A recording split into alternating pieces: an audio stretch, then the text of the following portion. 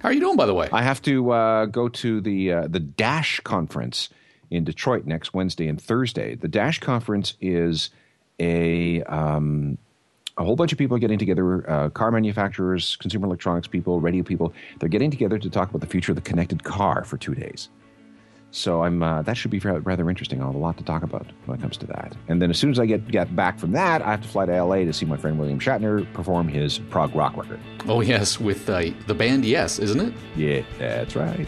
You wouldn't say yes. I'm not going into a who's on first thing. Here we go. From the headquarters of Geeks and Beats magazine, simulcast on shortwave radio and Citizens Band 14. This is the world's most popular podcast with Alan Cross and Michael Hainsworth, featuring musical guest Sting. What goes up must come down, including our excitement about the new Sandra Bullock flick Gravity. Same as it ever was. As a futurist, David Byrne of the Talking Heads makes a great musician. Size matters. We'll find out from the man behind those cord-free earbuds and why his $500,000 Kickstarter project won't talk to your smartphone. And Root Mean Squared Explained, and our last entry in the Best Concert Story Ever contest. Plus, why gum chewed by Gene Simmons of Kiss is worth $250,000 and how to teach your kids about the history of rock and roll. And now, Alan Cross and Michael Hainsworth. I went to see with the wife Gravity last night. Oh, you saw Gravity. I did.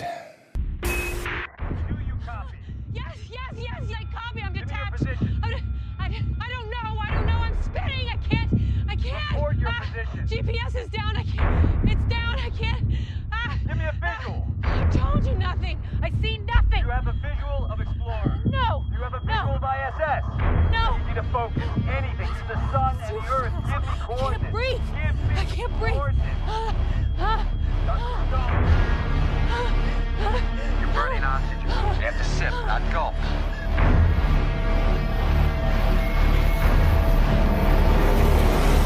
And? I'm disappointed.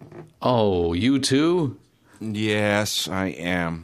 Neil deGrasse Tyson didn't like it either. No, he didn't, and he didn't like it for good reason. There's a whole bunch of things in it that are terribly wrong and very disappointing. I mean, it's an okay movie, but if you're a space nerd or even close to being a space nerd, you will be very disappointed in it. Well, the ultimate space nerd is Tyson, and he went to the Intertron to tweet all night about the scientific inaccuracies. Well, I'll just give you 2 words. Orbital mechanics. Doesn't work. Doesn't work. Sandra Bullock's backstory doesn't work. Then the whole issue of re-entry trajectory doesn't work. I'll just leave it at that. And you know what? We did go to see it in 3D, which was interesting, although my wife almost hurled because she's not very good with the 3D effects. And we sat in something called these D-box seats, which vibrate and kind of move with the images on the screen, which was okay, but probably wasn't worth the extra $10 per seat. But what they did have in this theater is a new Dolby sound projector system called Atmos, which instead of, we had stereo, then we had 5.1, and then we had 7.1, and so on. This is a lot different. They use sound projectors that, I guess, focus the sound a lot more accurately in the theater. So you get a better sense of where sound is coming from. This probably would have worked a whole lot better, though, in a film that wasn't set in space, where no one can hear anything. And the director wisely, for the most part, kept it quite silent. Well, we were talking about that. About one thing that was really nice about this film was that they didn't have explosions and lots of noises in space, because there wouldn't be. So I suppose it's kind of funny that Tyson tweeted under the title Mysteries of Gravity a whole slew of things that were wrong with it, including the fact that satellite communications were disrupted at 230 miles up, but communication satellites actually orbit 100 times higher than that.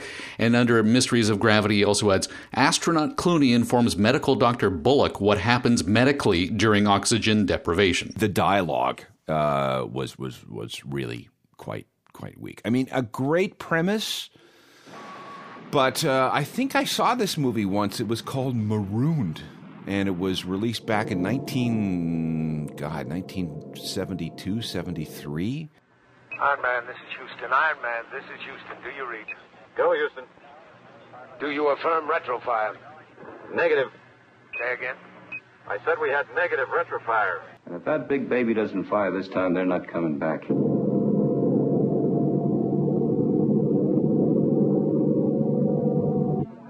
Dr. Charles Keith, Chief of Manned Space. Well, there's a rumor the men are already dead. Not true. Mr. Henry. What happens if you can't get the engine to retrofire? We're prepared for every contingency, Mr. Henry. All of the resources of the NASA and our industrial contractors are being used to the fullest. Look, I don't want to just lay here and die. I think Saturday Night Live, though, summed it up best. Astrophysicist Neil deGrasse Tyson harshly criticized the hit movie Gravity this week, saying that it contained a number of major scientific inaccuracies. For example, there's no way George Clooney would spend that much time talking to a woman his own age. No. Yes, that's true. That's true. Although, I gotta say, Sandra Bullock looked pretty good. Does she whine her way through the whole film like she does in every other? No, not all of it. I like the fact that there was a female lead, and there's one scene where she takes off her spacesuit that's rather erotic. But anyway. David Byrne, a great musician, terrible futurist. Well, he doesn't seem to like anything that's happening with the internet. Him and Tom York over the last week have both gone to town on things like Spotify and the role of the internet in creativity and specifically music, and neither one of them seem to really like it. I don't know, you can take that with a grain of salt. I can understand their positions, given that they're musicians who have made their money and their reputation the old-fashioned way. Their careers are based on people handing over money for pieces of plastic, and they, along with guys like David Lowery of Cracker and the Tricordist, which is a very good blog, you see all kinds of problems with music and the internet. But, I mean, we're moving forward, and let's just find ways to deal with this, right? In paleofuture.com, they point out that in 1987, the January issue of Omni magazine included a cover story titled "The 14 Great Minds Predict the Future," and among them, David Byrne was there. And he had written that, "I don't think computers will have any important effect on the arts in 2007, because he was gazing into his crystal ball to look ahead. And he writes, "When it comes to the arts, they're just big or small adding machines. If they can't think, that's all they'll ever be. They may help creative people with their bookkeeping, but it won't help in the creative process." Yeah, and we won't need more than 640 kilobytes of memory. That'll be enough for everybody. That's what Bill Gates was infamously reported to have said. Yeah, I mean, in 87, when he was saying this, we had already got the Apple Macintosh, which musicians were beginning to use as composing tools. We already had samplers. We were already sampling music and using computers to edit things together electronically as opposed to editing tape. So, I mean, he should have seen this coming. I'm going to step out on a limb here and predict that in the future, we are not going to see those split headphones we talked about last week. Oh, I don't think so, but why? Well, because I'm looking at the Kickstarter project here, and they've got 398 backers. They're looking for $435,000. They've got 17 days to go, and they've only collected $56,000. That's a long way to go. And again, they're not so much headphones as they are music players, are they? Yeah, they stick in your ear. There are no cords associated with them. As a matter of fact, we managed to track down the man behind it, Dr. Marco Scandura, and he joins us now. Doctor, good to have you with us. My pleasure. First of all, Doctor, I'm looking at the Kickstarter program here. I'm worried that you're not going to get the cash that you need. How are you going to pull this off? It's challenging. You are right. There is a sort of difficulty here because most of the people that listen to music, portable music, do it through their cell phones. And so we received a lot of feedback, a lot of messages from users interested in our earphones, but asking for connectivity to the cell phone. And obviously this is not possible with our current product. The reason is simply that there is no technology for shrinking a Bluetooth earphone in such a small form factor. Maybe we didn't make it that well clear in the campaign that it wasn't just a strategic choice, but this is actually the best that technology allows you to do today. And so we still think that this product has adds value, and it's innovative. And so we don't expect to be the right product for everyone, But sure, there is a base of users that are interested in being completely cord and cable free. Well, I can see it working because I do a lot of jogging, and I hate having those cords always bouncing against my chest, my face, my chin, and I would like to be completely cord free. And this isn't really a whole lot different than, let's call it an iPod Shuffle that is completely devoid of any cords. Yes, exactly. So we played with our prototypes, and I tell you, being completely detached from any box clips or anything around you on your body, and not feeling that tension on your neck when you rotate it. It's just amazing. It gives you a really pleasant feeling, and you're just able to listen to your music without distractions, without having to think about your touch screen or how you change to the next track, increase volume. You don't need to focus on a little box, bend your neck down to change something, to press a button. You just keep your head up and keep doing what you're doing.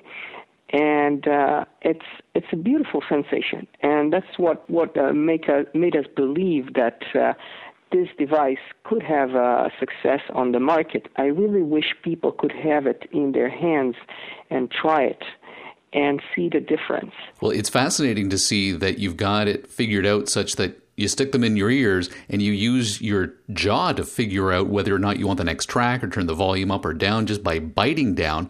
Alan brought up an interesting point, though, last week. Are you going to sell them individually as well as in pairs? Because it's inevitable that I'm going to lose one of these at one point if it doesn't have a cord that keeps it from falling into the sewer as I ride past. Yeah, that's a good question. We received, in fact, a lot of messages requesting if we're going to sell them individually. We think that a good approach to that is to have a plan, either a small insurance fee that allow you to repurchase the missing one for a lower cost, or simply provide a replacement at a lower cost. Do you need the Kickstarter project to be successful for you to be able to put this into production, or do you have alternative sources of revenue? So far, we have been privately sponsored. We were really hoping for some significant backing from Kickstarter, not just a few $1,000s. If we're not going to be successful with the campaign, we're going to look for private investors. We have received a few inquiries of people that are willing to join the team or to back it, and so we're talking to people, not only in the U.S., but worldwide. Very cool. I had no idea that it was so difficult to miniaturize the Bluetooth radio. But then I think about all the other Bluetooth headphones I've seen, and they've all been big, bulky, over-the-ear things. Yeah, there is not just a problem of size. There is a problem of power consumption. Bluetooth, requires a 3.3 volts minimum to operate. We work at 1.8 volts, so we are much lower with the power consumption, and we can use a tiny battery that is used in hearing aids. You cannot do it with a Bluetooth headset. They use a lithium, relatively large size battery.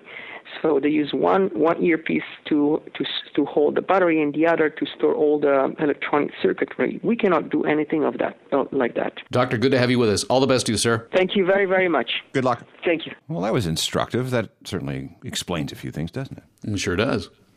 Time now for a Geeks and Beats update. London, Bangkok, New York, Cincinnati. From the worldwide headquarters of Geeks and Beats magazine, this is a G&B News Update. All right, so we had one additional entry in the Supertooth Disco Sound Bar Contest. Is this Bruce from Thompson, Manitoba? This is Bruce from Thompson, Manitoba. Now, I'll play you his story, but it sounds like it's been redacted by the NSA. Ooh. I'm calling with the best concert story ever. My story is a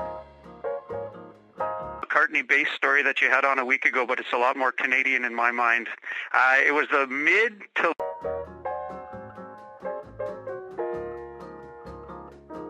time, still are the Watchmen, and they were going pretty good at the time. They were one of the best.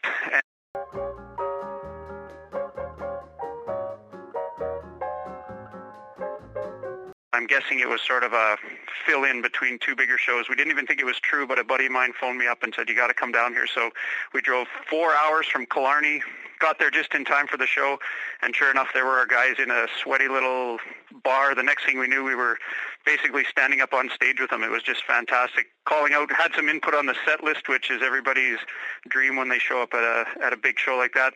Partway through the show, the highlight of the thing, I think, was... who's the lead singer, may have had one too many cocktails and basically misstepped and fell off the stage. The crowd caught him, of course, popped him back up on stage.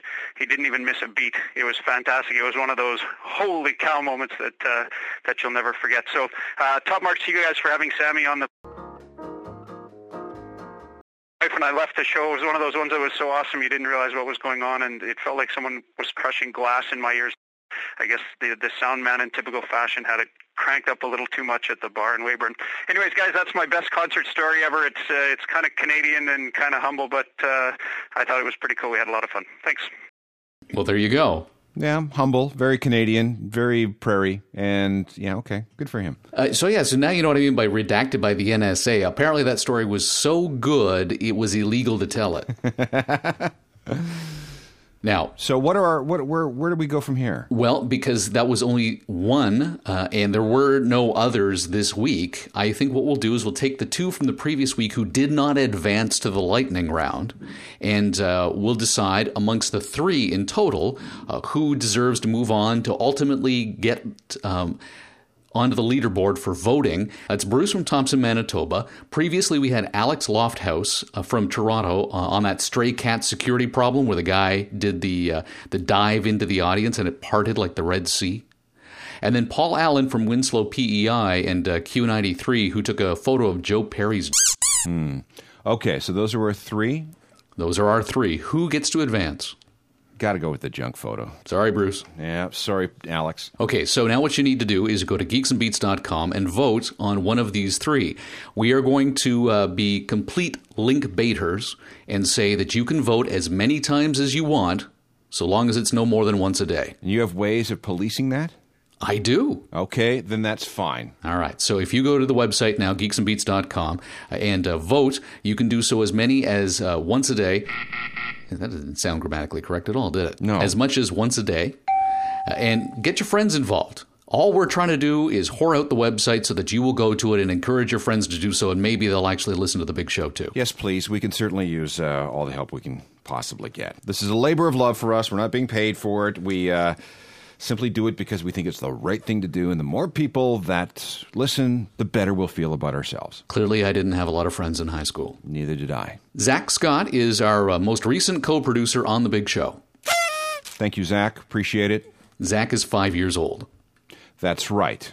Thank you, Zach. Darren is the one who coughed up the $25 so that Zach can have his first entry on his resume. Well, I'm sure it'll hold him in good stead when he finally gets that first part-time job at age 12 or whatever. Meantime, we had root mean squared explained to us by G&B listener Mark Wilson. Yeah, this is, you wanted to know what RMS meant in terms of wattage when it was attached to a stereo system. Like the 8 RMS watts that you get out of this Super Tooth Disco that we're giving away. Right. And according to Mr. Wilson, he points out it's a very good standardized way of comparing the power output of one amplifier to another in a manner that is consistent with normal hearing. He says root mean squared is a mathematical formula that calculates the square root of the mean value of the squared values of the varying instantaneous power levels in the signal. That's right. I knew that. That explains everything. Right. He points out that some manufacturers would quote peak power in their advertisements because that number was always larger, and you need that surge of power for a cymbal crash or some other loud transient in the audio, but the amplifier can't sustain that level of output, and that's why we use RMS instead. That's right. Okay, good. So whenever you're buying an amplifier, look for the RMS figure, and the higher the better. Oh, can I update us on our lottery number picks? Update away. Okay, so Alyssa, who is a synesthesiast, she sees numbers as colors. And she texted me the other day to say that probably we shouldn't be calling her a synesthesiast for two reasons. One, we can almost not pronounce it. Yeah. And two, synesthetic is what she hears. Oh, okay. So she's okay, that makes sense. Although that does sound artificial, doesn't it? Well, it sounds very Star Trek. Yeah, it does. Okay, so she's a synthetic. Synesthetic. Synesthetic. Okay.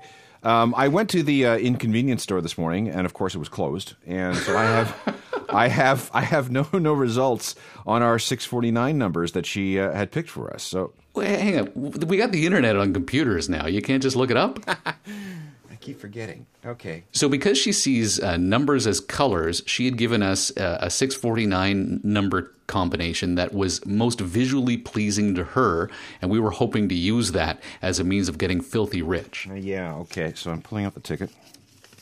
Wow, you are old. Well, our numbers are 2, 18, 24, 28, 33, 42, and the winning numbers are 7, 12, 20, 22, 26, 35. Did I play Encore? Yes, I did. Not even close. There was a $40 million ticket sold in the GTA on Saturday. Obviously, it's not us. Otherwise, we wouldn't be here. Or we'd be doing the show from the south of France. Well, I tell you, the show would have ended just seconds ago as I read these things out. All right, Alyssa, wish us luck. Well, yeah, you're not helping. Cut the cord and go to geeksandbeats.com anytime. You'll get the latest episode and links to the stories the boys are talking about. geeksandbeats.com. Also available on 8-track and cassette. You've got a book to plug. I did something last week at the Indigo Books and Music Store in Toronto. It was an interview with Robbie Robertson of the band and Jim Guerno, his manager, and also the manager of guys like Trent Reznor of Nine Inch Nails. Legends, Icons, and Rebels. And it's a coffee table book, 12 by 12, size of an album. And it is written for people between the ages of 9 and 12. They wanted to give kids a grounding in all the music that made today's music possible. And if you go through this book, it's pretty fascinating because they talk about the Beatles and Elvis and Buddy Holly and all those, but they also talk about Etta James and Ella Fitzgerald and Louis Jordan and Johnny Cash and Ray Charles and Bob Dylan. It's a really good book where they take the stories of each of these artists, condense them down to just 2 pages, and then the idea is for the kid to read the book alone, the kid and the parent to read the book together, or the kid and the parent to read the book separately and then discuss. The book also comes with a couple of CDs in the back, so not only can you read about these artists, the CDs are the artists in order in the book. So it's a pretty cool way for parents to give their kid a broader music education. I had a fight with one guy at the event who said that, oh, this is the baby boomers imposing their musical taste on this generation. And I said, no, that's not the point. The point is that everything that happened today was built on the shoulders of those who came before. And this is a very good book for people between the ages of 9 and 12 to discover and understand why today's music is the way it is. It's not going to appeal to every 9 to 12-year-old. They're going to want today's music, and they're not going to understand why dad's music is more interesting than theirs. But there's going to be a certain percentage of kids who, with this physical book, with these physical CDs, that are going to be able to expand their musical horizons much more quickly and much more broadly if they just done it on their own. I think it's a really good book. Legends, Icons, and Rebels. It's published by Tundra Music out of Canada. It runs about $30. It's a great Christmas present. Co-authored by Robbie Robertson. Thank goodness it wasn't co-authored by the Brothers Grimm, because you could have a real dark, twisted version of this book if you're looking at the history of rock and roll through children's eyes. Yeah, it's Robbie wrote it with also his son Sebastian. And they don't gloss over anything. I mean, when it comes to talking about Ray Charles and his addictions, they mention it. Really? I don't know if that's appropriate for my 7-year-old daughter. Well, she's not 9, is she? Not yet. 9 to 12. Aha. So the idea again is for you to. I mean, they treat the addiction as a tragedy, as a problem, as an issue. It's not glamorized in any way, but it's not glossed over either, which I think is kind of cool. The songs that go unheard. Yeah, this is a fascinating story. Spotify has been around for 5 years now. They got about 20 million songs in their library, and they talked about how many millions of years of music have been streamed from their site so far. And they also point out that of the 20 million songs that they've got, 4 million, a full 20%, haven't been listened to once. Now, how does this work? Do you choose what you want streamed, or do they just curate playlists, and it turns out that 20% of the tracks just never ended up on those playlists? Yes and yes. Oh, great. So 4 million songs have been uploaded to Spotify, but have never been heard. Now, a lot of them are going to be from indie bands that nobody knows anything about, but still, 4 million songs is an awful lot of songs to go unlistened to. And I was reading one of my industry blogs, and one of the things that they said is if I were Spotify, I would have a curated list, and I would call it unheard music. And this is stuff that no one has ever heard on the service ever before. And not only should Spotify do this, every other streaming music service should do it. And then that would remove that backlog of unheard songs very, very quickly. I like that idea. I wonder how high quality the playlist would be. I don't know. 4 million songs, there's got to be some undiscovered gems in there. There has to be. Meantime, you found a new way to find and curate music, courtesy of something called Deli Radio? Yeah, this is interesting in the sense that Deli Radio is location aware, and it streams music from acts that are coming to your town. So it's got nothing to do with baloney? No, it has nothing to do with baloney. Cold cuts? No, nothing like that. You don't have to take a number and listen. They tap into music or touring databases, find out where you are, and then stream music from artists who will be playing in your area. I think that's pretty cool. It's a different way of looking at things. So it's a music discovery service, and it's also an artist promotion service at the same time. It's like a reverse phone book lookup system. Kind of, yes. You're here. Here's what's around you. Here's what's coming. Get ready. Are you ready for the Kiss merchandise?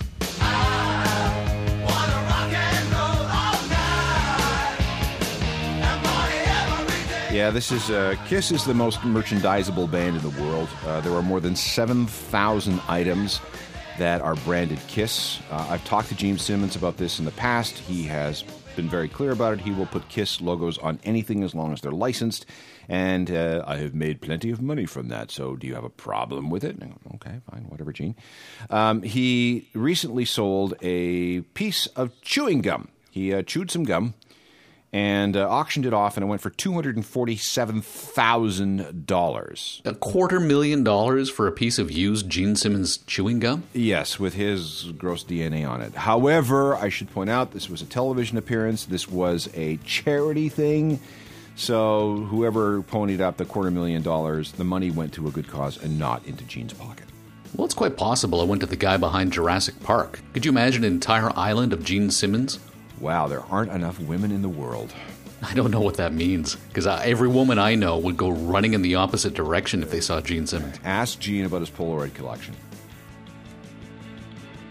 There are about 4,000 Polaroids.